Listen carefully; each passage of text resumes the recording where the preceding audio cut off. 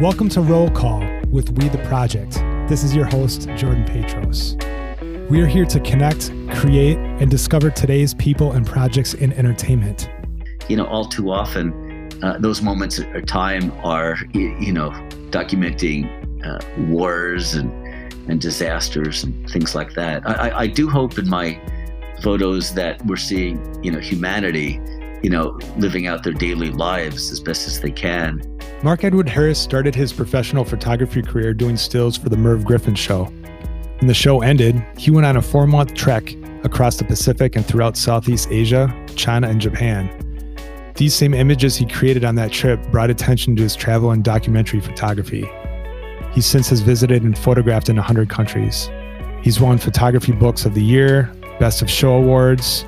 His third book, Mark Edward Harris Wanderlust, led Mark to being named Photographer of the Year at the 2004 Black and White Spider Awards, and the book itself being named the People Photography Book of the Year at the 2005 International Photography Awards.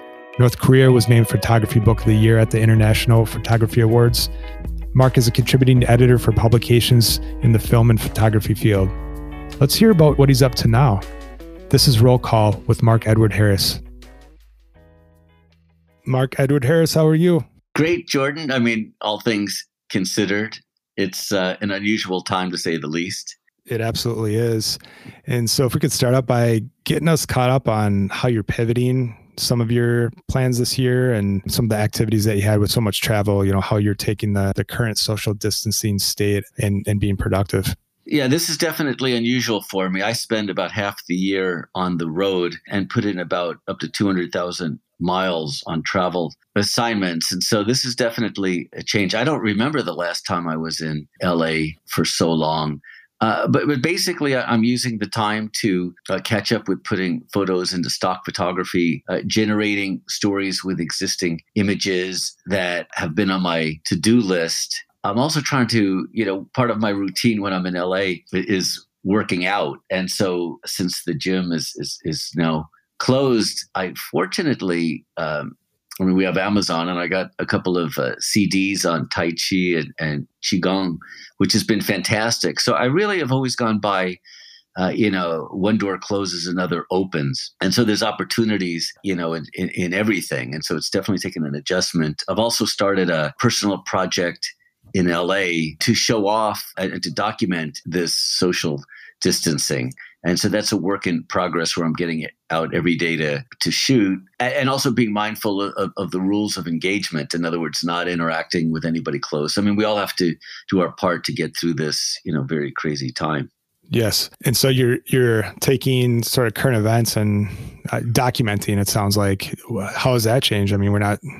We can't go outside.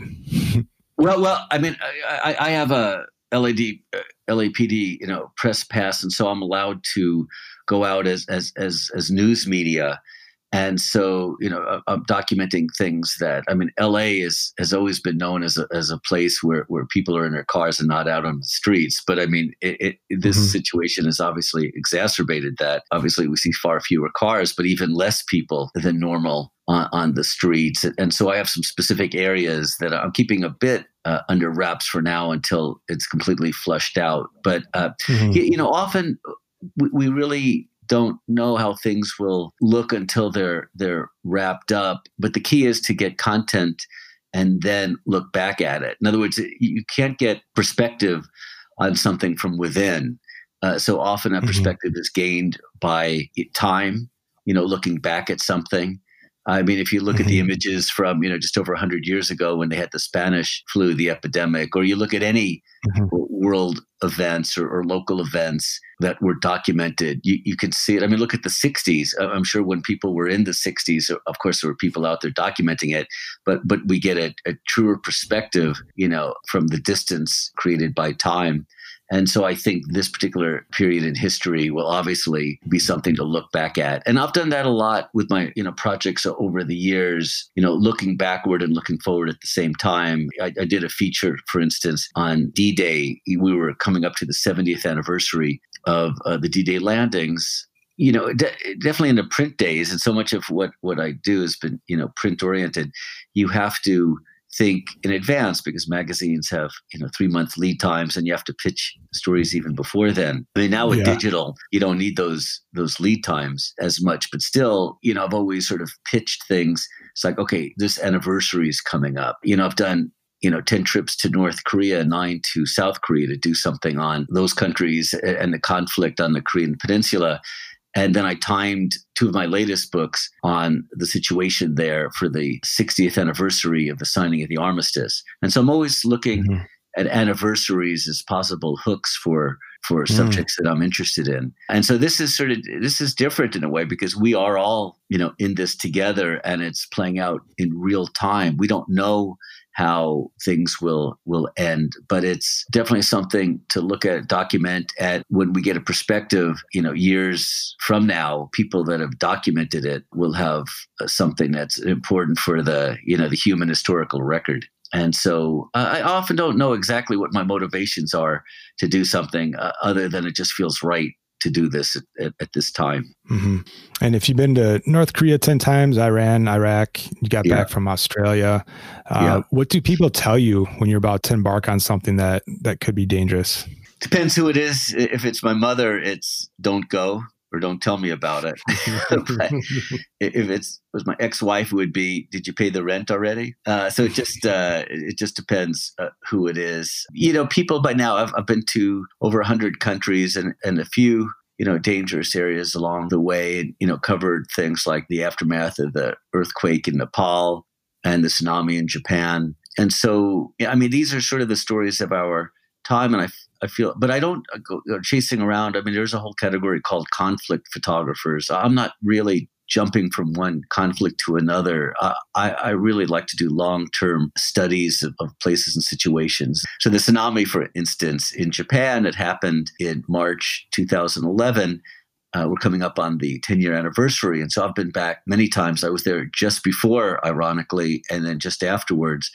And I've been back several times. Vanity Fair ran one of the features and some other publications. Getty has some of the images and has used those. But I really like to do these long-term studies to see how things evolve and how people adapt. And I think the way people adapted and dealt with what happened in Fukushima and all along the Tohoku Coast is something that could be applied to what's going on now. Obviously Fukushima with the radiation, just like Chernobyl, is something that you can't see, but definitely has a huge potential impact on all of us, especially the people living closer.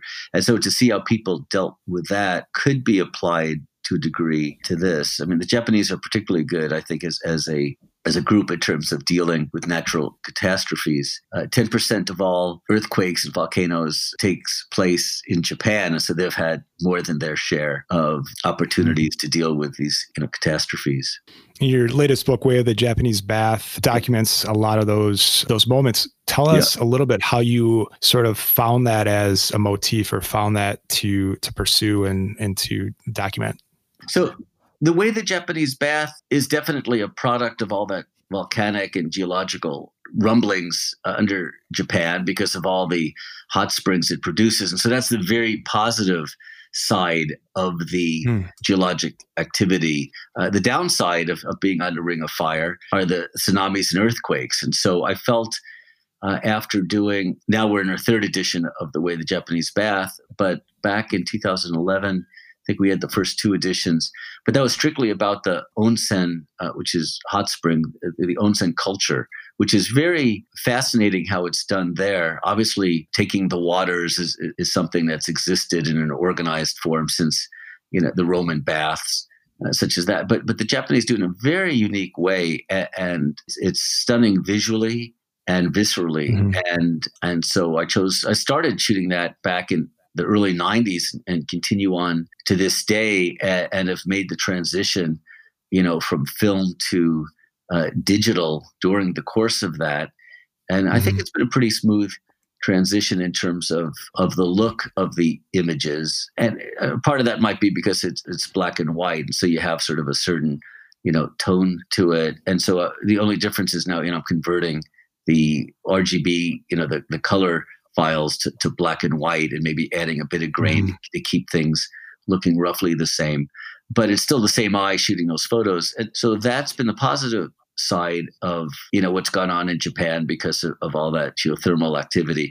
But the downside, was in particular what I got to witness firsthand was the tsunami. The earthquake did some damage, but the tsunami came in and just obliterated so many towns along the Tohoku coast. And so I enlisted the help of a friend that I had worked with before in Japan, based in Tokyo, and we drove all the way down the coast. And it was just because we drove up inland first to get to a high area, a place called Taro, and then we started making our way down. And the devastation was beyond belief, just mile after mile. I mean, the power of water to just bend metal and the distance it went in, up to 6 miles in the Sendai area. You can photograph something and you can try to convey it as best you can through photos. And I think I did a fairly good job with that. But when you're actually in person and you witness it, it's just beyond belief. And so I'm going to go back again to continue the project. So I'll have a larger body of work for the 10-year anniversary. And so that might be it. So I think 10 years of documenting that is a good amount of time to tell a whole story. And so obviously stories have been coming out in publications along the way, but this is, 10 years might be time to say, okay, I think this has told the story of the tsunami and the recovery. Mm-hmm. And you mentioned something about sort of your philosophy around you wanted to document and make sure that this lives in the future and that there's preservation around that. And I thought that was interesting. I was looking at the cover of one of your books, actually Mark Edward Harris, Wanderlust. Mm-hmm. And I'm by no means a critic or anything, but the way that when I look at your photography, it's rich and it seems like it's both on the edge of having the movement from the past, but like perpetuating to the future. Almost every photo seems like there's a deviation of movement on either side of it. Mm-hmm. So I don't know if you've heard that before. What are some other ways people have described your work?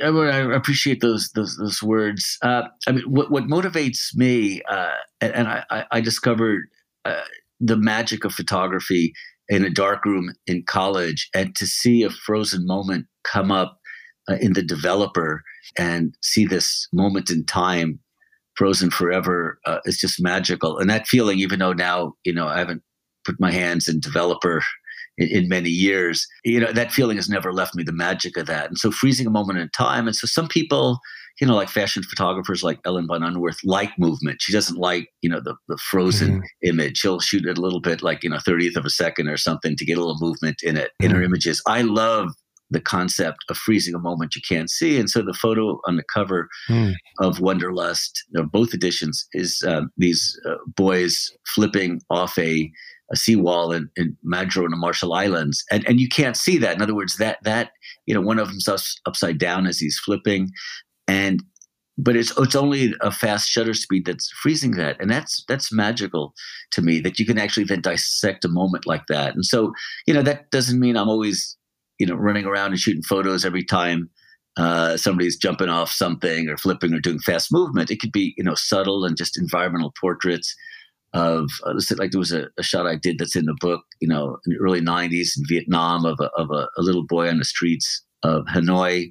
But that's a frozen moment in time as well. Now you go back to Hanoi now, and that scene of poverty back then has changed from the same street to modern hotels. But we have the ability to go back and see those moments. I mean, just if you think about it, so photography, basically we're coming up on the 200th anniversary of the invention of photography in the early 1820s, with Joseph Niépce. I mean, even though his colleague is often given credit, the daguerreotype, in 1839 is sort of officially the official start date for photography, but it really dates back into the 1820s.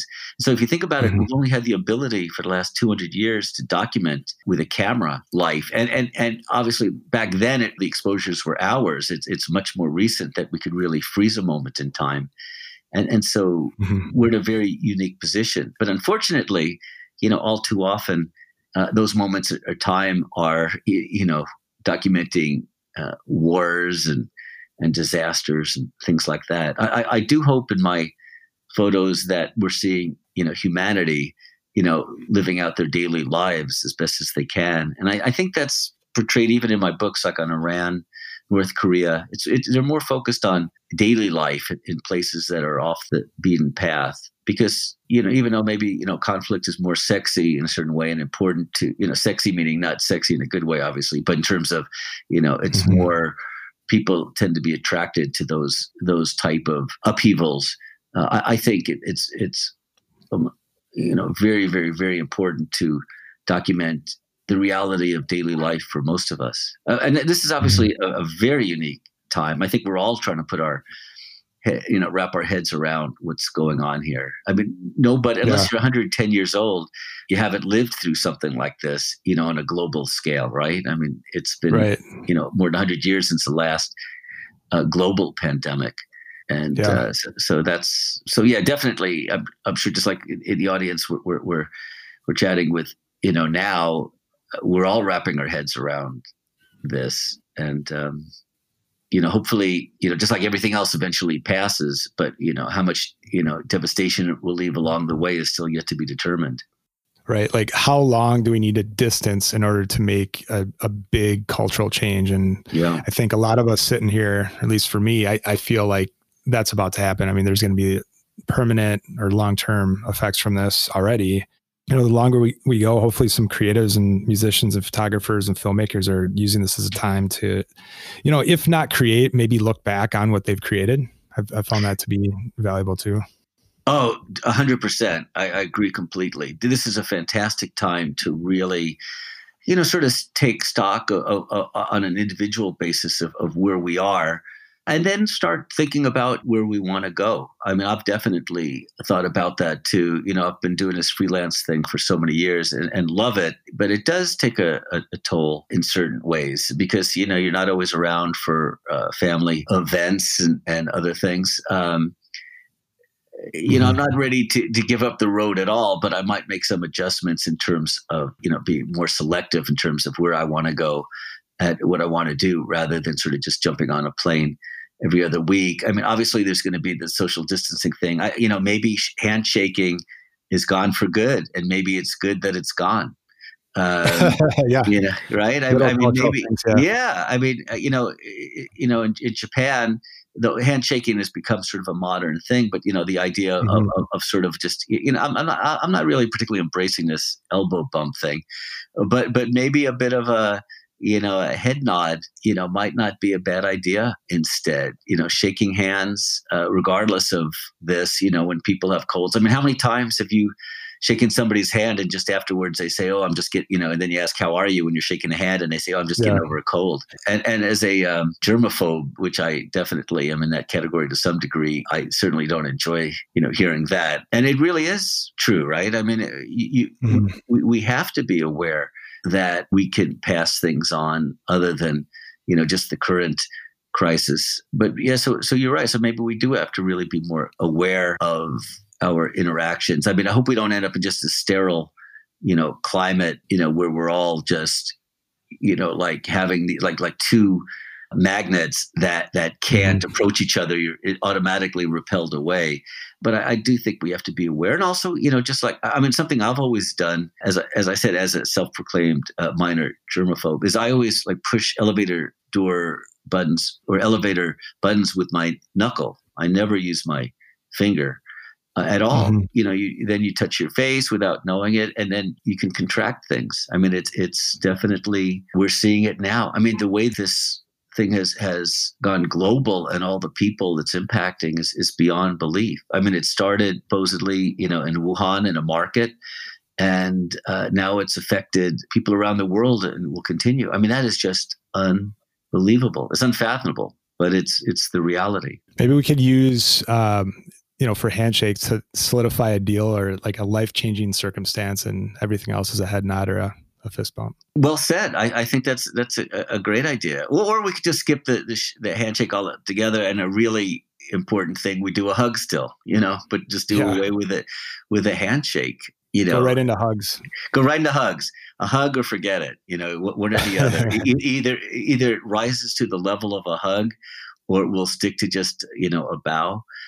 Pats on the back, maybe we can keep those But of course, you have to be careful about that too, right? Yeah. An unsolicited pat on the back can be an issue as well. So who knows? But yeah, I agree completely that I think we have to make adjustments. And one of the interesting things, of course, about traveling as much as I have, and hopefully we'll hopefully be doing more of in the near future, is seeing all the cultural differences. I mean, in Japan, since I do work there so much, the idea of what you do in, France or Italy of 2 or 3 kisses, when you greet people is just unheard of, in mm-hmm. Japan, or China as well, or Korea. So, a lot of things are cultural, and we'll see how those things change, but everything evolves, just like language evolves. We don't speak in Shakespearean English anymore, or at least most of mm-hmm. us don't. Things evolve, and greetings will as well. I mean, very few of us do the Roman, clasping of forearms when we meet each other, and I doubt we'll be going back to that. So we'll see. But I do, one of the books I did called The Travel Photo Essay, describing a journey through images, tends to be focused on journeys internationally or other parts of our own regions, but it really could be applied to our local places because, everywhere we are is a destination to somebody. And so I think as we start to come out of this and people can get on the streets, they can document things, but also you could document it. And I do see a lot of contests now online, document how you're local, how you're adjusting to this. You can do an environmental self-portrait of yourself in your present space. How are you handling this? I mean, I think there's a lot of creative, ways to, in addition, obviously, to going through our own archives, stories, thinking, okay, what can I organizing? That's a fantastic thing to do now. Maybe, going through organizing things, but for, getting out and shooting things locally, I think will probably be the first step in the recovery, before we start boarding planes. And so, telling stories in our own neighborhood, might be that first step, back out, toward normalcy. And so actually I just became, for Light in Motion, which specializes in constant light sources. I just became an ambassador for them. And so I've been using the lights. I've been trying to, before I want to pontificate about, how to use the lights, I want to get better at them myself. And so I have been using the time to set up some portraits, just self-portraits to practice with the lighting, and also shooting some still lifes so I can get this, the lighting system down. So there's so much we can do, without opening the door and venturing outside. I think I'm using the time, pretty well. And I think just people listening to this podcast, that's using time, hopefully, in a good way. I'm definitely listening to a lot more podcasts and getting involved in webinars. And look how fortunate we are. How many years ago did this whole thing start up? We could not have interfaced like this. What 2 decades ago, maybe less than that, where this is common now. Just imagine if this whole thing happened, in the 1980s, we wouldn't have that opportunity to interface. But yet we still, air travel was just as it was going on then. And so we still would have the global spread of the, COVID-19, but we wouldn't have the ability to interface. Now we do, we're fortunate in that. And what was interesting about how you started your career, you really started it going international and documenting. And through that process, did you know you wanted to produce books, or what was the original intent to go overseas, to go to all these countries and start documenting? That's a great question. Well, I mean, I've always had a wanderlust. Even as a kid, we would do, with my parents, we would do driving trips all around the country. And my dad, who did PR for radio stations and TV, always had a camera with him, an 8mm and a film camera, movie camera, and a 35mm camera, like I think Konica was the first one I remember. But I just loved documenting those trips, with my dad. And I mean, it was my mother and my brother with us, but basically I was the assistant cameraman. And, even at 6, 7 years old, and I just loved it. And so I think my wanderlust grew out of that. And then when I was high school years and got a driver's license, started venturing out with friends. And then as soon as I could, saved up enough money and went over to Europe and backpacked around. And so it's been an evolution. I mean, the first regular gig I had maybe first professional gigs were with the Merv Griffin show back in the mid 80s for 3.5 years until the show ended. And that really gave me a sort of a firm base of how the TV industry worked. And then I started shooting some stills and films. But my love of travel was still there. And so when the show ended, I took off for 4.5 months and then just, island hopped through the South Pacific and then through China. And that was a very purposeful trip to build up a portfolio of what I wanted to do. And then when I came back, I felt that I still was missing, even though and my bachelor's and master's are in history. And so actually my master's is in special major combining photography and history, documentary sort of work. But I realized that I still was missing, the ability to work with strobes. I hadn't really learned that in school. And so I started renting lights on my own on weekends. And then I assisted for a while, including a pretty long-term assisting gig with Playboy. And so regardless of the subject matter, those photographers really are amazing at lighting and understanding Kelvin temperatures and everything else, because things were really captured in camera. I mean, it's amazing when you look at a centerfold, which used to be shot with an 8x10 camera, and you look at the detail and the lighting, the sophistication of that. It was not relying on retouching later. People always like to say that. It's like, oh, those photos are so heavily retouched. But if you saw the original negatives or positives from those days, you would see just how incredible the lighting is. And so I learned a lot from that, which I then later applied in my own work. And a sensitivity to this day, and when I teach workshops, I really do try to emphasize Kelvin temperatures and the importance of that, because if you go in and you light, a person and, it's 1 Kelvin temperature, but the ambient light around them in the distance is another Kelvin temperature, it looks very artificial. When I use artificial lighting, it's to bring the most out of the subject or the situation. I don't want a big color imbalance, and I don't want to have to go back in later and make corrections. I mean, in terms of, I'm old school in that. Let's try to get it right in camera as much as possible. But I would say in the workshops these days I teach, one of the biggest things I see that's missing are people's understanding of Kelvin temperatures. And maybe it doesn't sound super cool. It's like, wow, okay, yeah, I know all the Kelvin temperatures, but it's very important. And so people who want to be professionals, and since our audience today is, a lot of DPs, and obviously they know that inside and out. But to students, I would say it would behoove them to know their Kelvin temperatures, and obviously the more regular things like f-stops and all that, to say the least. And it really is true that the digital cameras have taken over and done so much that you could almost set it on program and shoot, but you won't get the results that you will if you do understand Kelvin temperatures and f-stops and all that sort of thing. I like hearing that you talk about Kelvin temperatures and that, because not a lot of photographers, I mean, they may already start with LED or have done prior lighting, but to me, that seems to be one of the reasons why the subjects that you shoot look so natural.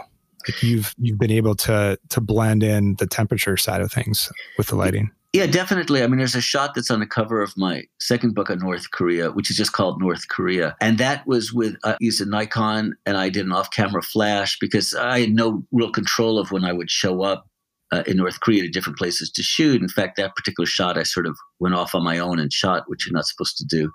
But I was able to do it, this traffic officer, but it was in the middle of the day, which meant very harsh shadows on her face. And so by having a handheld flash off to the left, I was able to get the shot, and I had a quarter CTO on it, color temperature orange, in order to, warm it up to balance out the ambient light situation. And so it does look natural. I don't think people looking at that say, oh, he used a flash. And that's a good thing.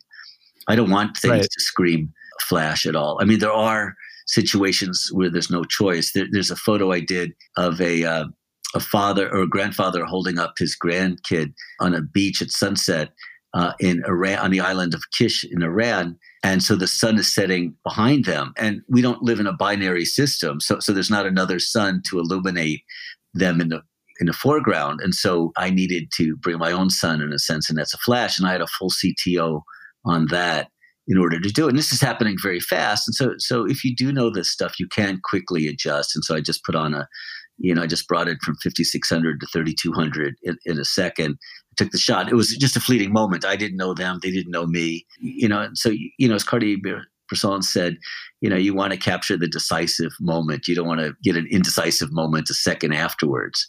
And and that's something maybe I also should mention, that I'm extremely fortunate. I mean, my teachers, in a sense, have been all these amazing 20th century and 21st century photographers that I've interviewed for photo magazines and for books over the years. And so I did have the honor to spend a decent amount of time with Cartier-Bresson, but also people like Alfred Eisenstadt, Helmut Newton, Annie Leibovitz, Mary Ellen Mark, just all these amazing people. And I've picked up something from each one of them, hopefully.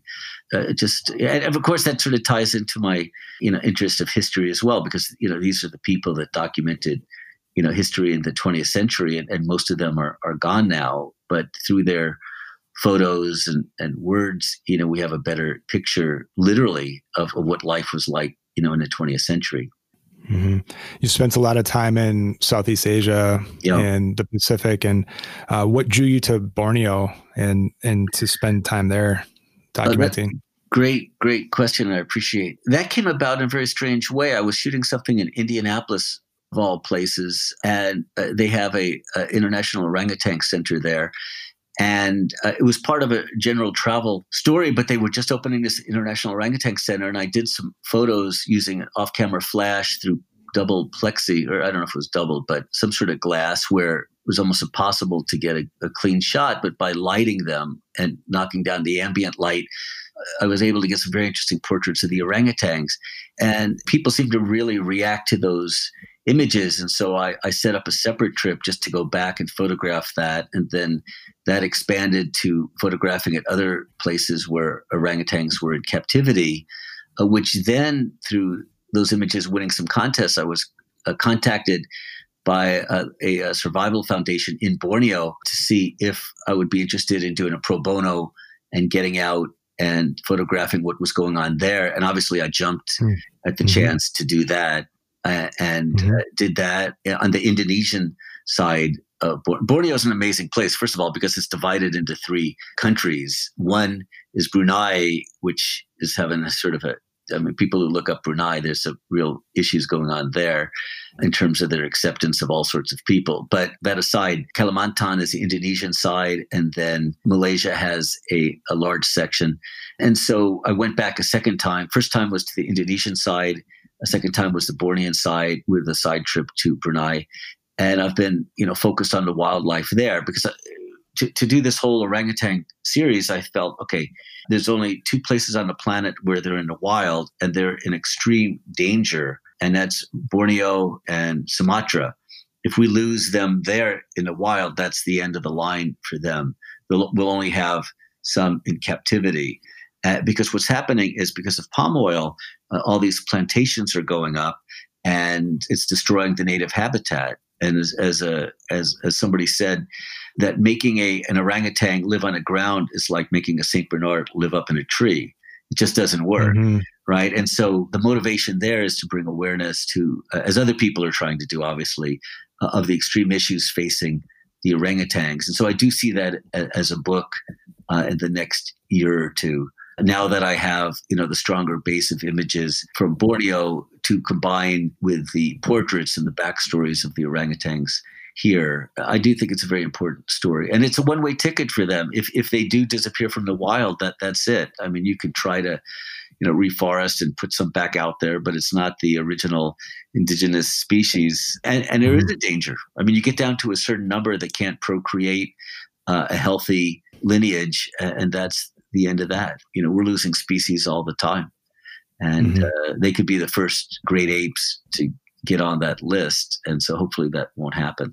Were you brought up to the canopies, or I guess describe the nature of orangutans? Are they living high up where you're going up there? What sort of circumstance did you get into? Well, that's an excellent question. They're arboreals, right? So they do live up in the trees. A lot of the times I am shooting up, but they do come down. And so I'm doing a combination. I mean, there are plenty of opportunities to shoot them in lower hanging, tree limbs. And so I took advantage of that. I didn't hide out in any hides or anything like that. It was more just trekking through the areas. But, it's interesting and a little bit scary. On the second trip, the Well, actually, it happened in the Indonesian side as well. There's lots of snakes there and really dangerous ones. And so while you're looking up, you have to look down. And there was a huge cobra just crossing our path just as we were hiking. And this was in a muddy season, and we're slogging along. And so while we're looking up, it's like, oh my God, you got to look down too. And I have never seen a snake that big in the wild. And then we got back to the place where we were staying, and there was a huge python in the kitchen. So it's like, oh, this is get away real.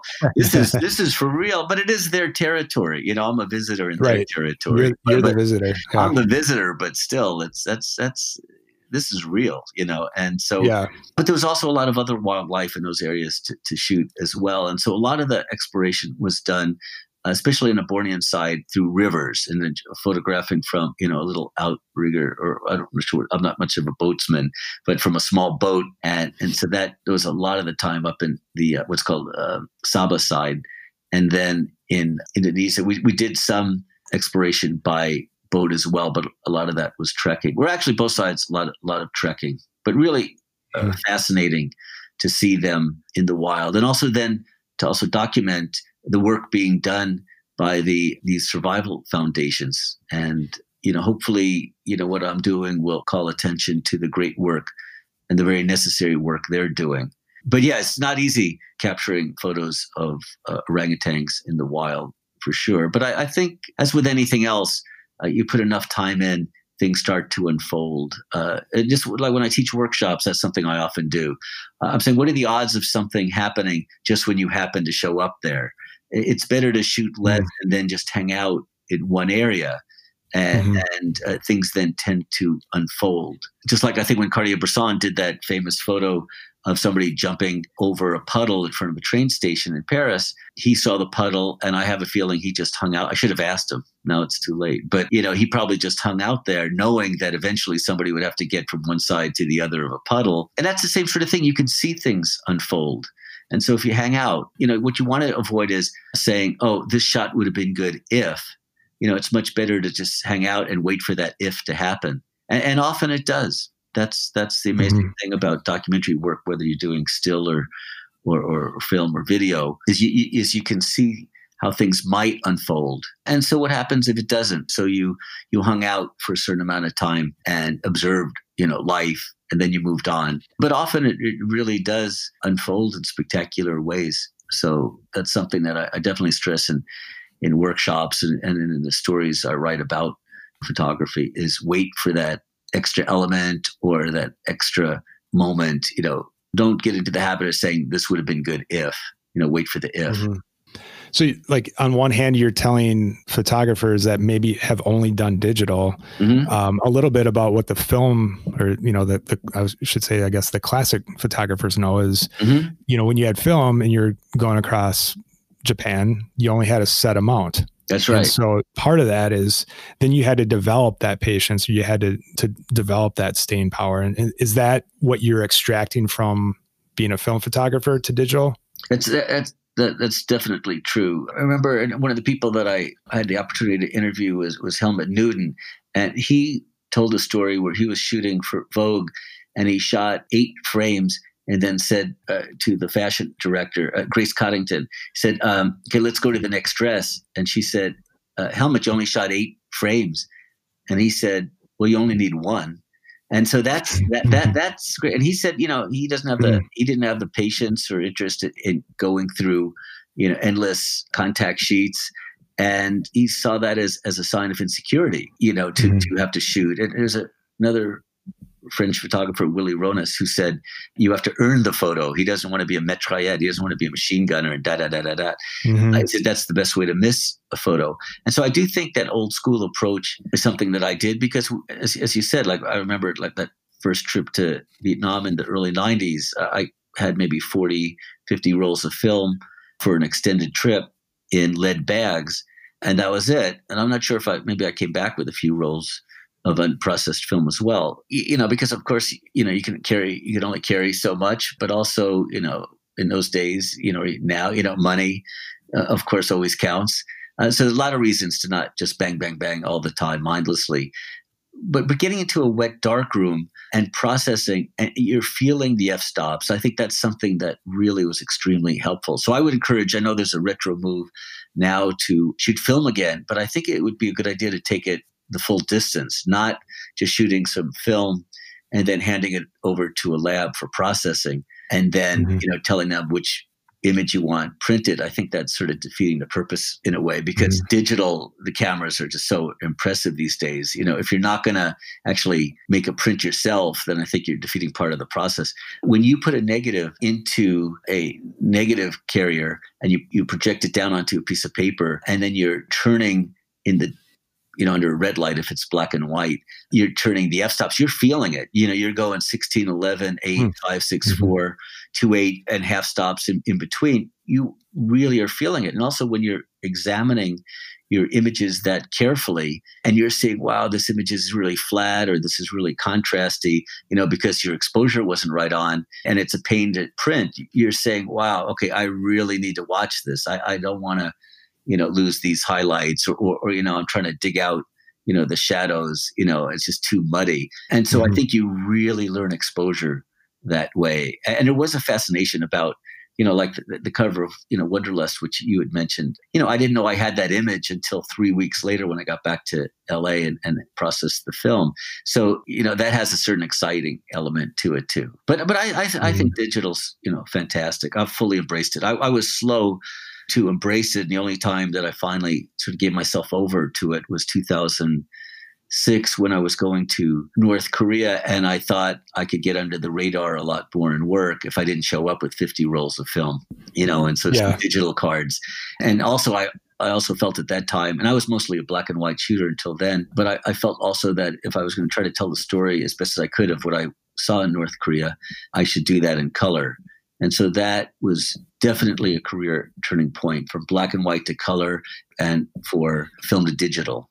That was really a major turning point. And I really haven't looked back at that point. And I could really see when I would look at images made in film and images made digitally that by 2006, in 35 millimeter at least, the digital captures were stronger. I mean, in terms of less grain and all that. And so, I would say definitely my film past gave me a very strong base below to build from. And people still can do that. And even if you never shoot a roll of film in your life, I think if you put the time in to really study the technical aspects of digital, you can get to the same place. Yeah, 2006 seemed to be that crossover where it wasn't as grainy and sort of weighed to make more of a digital investment. I think so. That for me, but I mean, there were a lot of people that made the move earlier. And so I am not a trendsetter, I would say, when it comes to, equipment at all. I'm usually a generation or two in terms of generation of cameras or this or that, to embrace them. Just like I'm still shooting a DSLR rather than a mirrorless, though I do carry one mirrorless camera with me when I'm just going out for a quick drive. I always want to have a camera with me. But probably, we're moving now with Nikon's, to the second generation of their high-end digital cameras. And so maybe, I would think within 10 years, DSLRs will pretty much be off the market, that we really don't need the whole mirror system anymore to look through a lens, right? So that's just part of the evolution. And maybe that's a good thing. It will save my back. And in 10 years from now, I probably will really need that. So we'll see. Do you find patterns when you enter into a potentially dangerous situation or a place that has a dangerous stigma? Do you find patterns from year one or day one through, like in this case with North Korea, year 10? How do you set yourself up to take in that sort of immersion? And what did you find when you started? And what did you find when you ended in a place like North Korea? Well, North Korea has really evolved in an amazing way since I first went there in 2006. Now, because of, a guy passed away soon after, he was in captivity there, an American. And then when he came back in a coma and then died. And so since then, the State Department has not allowed Americans to go. And so my trips there have been put on hold. There is a way to get around that through a special waiver, but I hope to get back there again soon. But basically, the key thing is wherever you are is try to play by the rules and listen to your local handlers if you have one. Even with that, there's dangers that can happen. We were, a couple of years ago when I did a story on Kurdish Iraq, we then ventured out into Mosul, and it was being bombed at that time. And so there's be dangers anywhere. But if you really put yourselves in the hands of the local handlers, and if you know that you can trust them, and if they've been vetted by other people that that's a good way to go. I mean, things can happen anywhere. When I was doing the tsunami story, we were on the 16th floor of a hotel in Sendai, and the biggest aftershock hit. It was a 7.1 and went on forever. And it was, I've been in earthquakes in LA before, but this was unbelievable. I've never experienced something so intense. And so you never know. I mean, you can try to mitigate, the dangers of a situation, but they don't disappear. But I would say just, go by the rules. Don't try to be sneaky. I have not tried to, in North Korea, shoot from the hip, because they're acutely aware of who's out there, who's doing what. I'm still trying to push it in terms of getting images, but I've been told, hey, you've got to erase that, or we can't stop here. Like I'll see an image, that I really want to get, and they're saying, oh, no, we don't have time. We got to go to the next monument, and it's very frustrating. But, if you build a trusting relationship with whoever's taking you around, they start relaxing the rules, and you usually can eventually get to what you want. And out of the 10 trips there and to traveling throughout the country, so obviously not just Pyongyang, but through most of the country, actually, you get I think I've been able to get a pretty real picture of what's going on there. And so I think that's, once again, the investment of time and to build up trust. But I don't think there is any perfect, like, oh, you're going to be 100% safe if you go, if you do this or that. You can mitigate some of the dangers, but you can't eliminate them. That's for sure. But street smarts definitely play a role in things. Yeah, I mean, actually in Iraq, something happened at a bazaar. I photographed something and somebody took offense to it and they came at me. But I had a security team, and fortunately they intervened. I mean, they were on top of it, and that's fortunate. And that wasn't, that was just at a bazaar, just daily life thing. And that was after Mosul. So here we are in a really extreme area, that's being bombed, and that no problem there. But then, for me there, but then all of a sudden we're at a bazaar and something potentially extremely dangerous happened. So you never know. When I was in Iran, in Hamadan, I was photographing on Friday at a mosque, and I was photographing women that were sort of an overflow crowd from the mosque, and I was all of a sudden grabbed by the arm and pulled away. And it was a very intense discussion between my translator and security there. And after a discussion, things got a little more relaxed, and they handed me some candy and said, sorry, but please don't photograph this. And so there you go. And so I didn't try to be defiant. I tried to be respectful. And I think that does get you, a long way, So, and probably with orangutans too. I don't know how long you were documenting, but I imagine that not that you've, developed a relationship from afar, but you've probably seen patterns. And like, how was that? I mean, was there communication?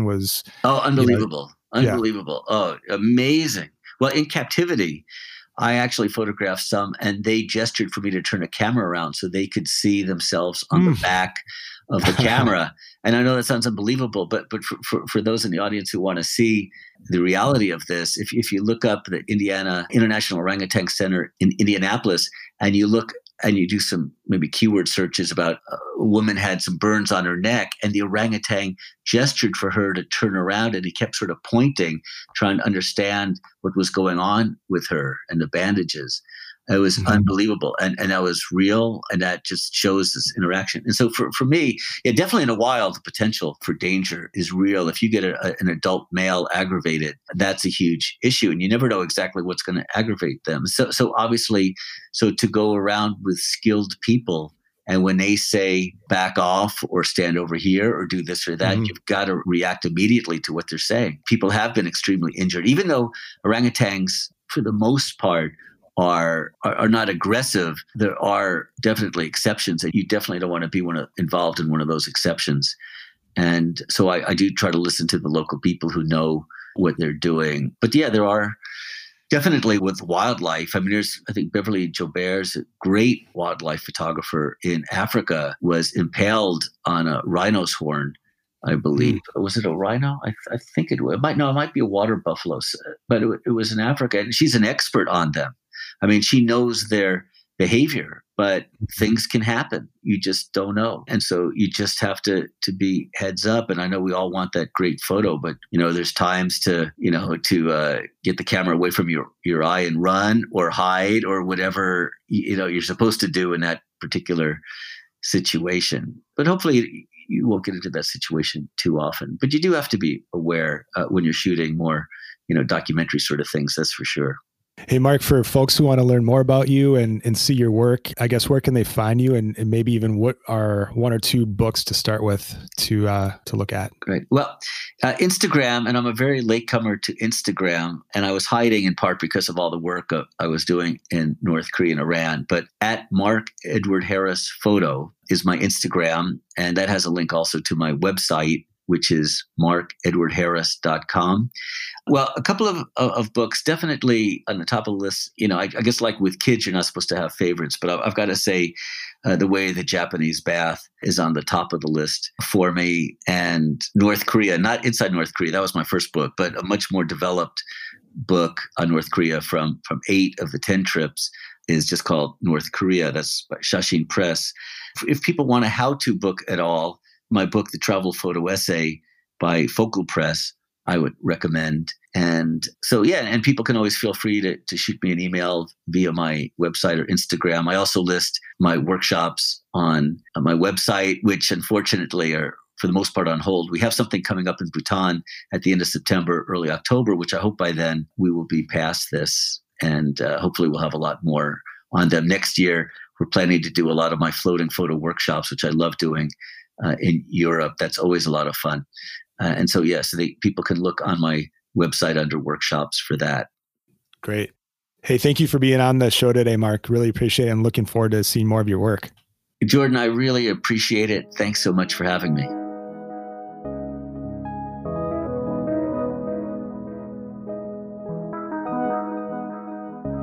Thank you for listening to the Roll Call podcast brought to you by We The Project. If you are interested in becoming a part of the We The Project community, you can head over to wetheproject.com and sign up for our newsletter. Thank you to White Hart Grove Productions, a partner in post-production for the Roll Call podcast. Produced by Petros Media.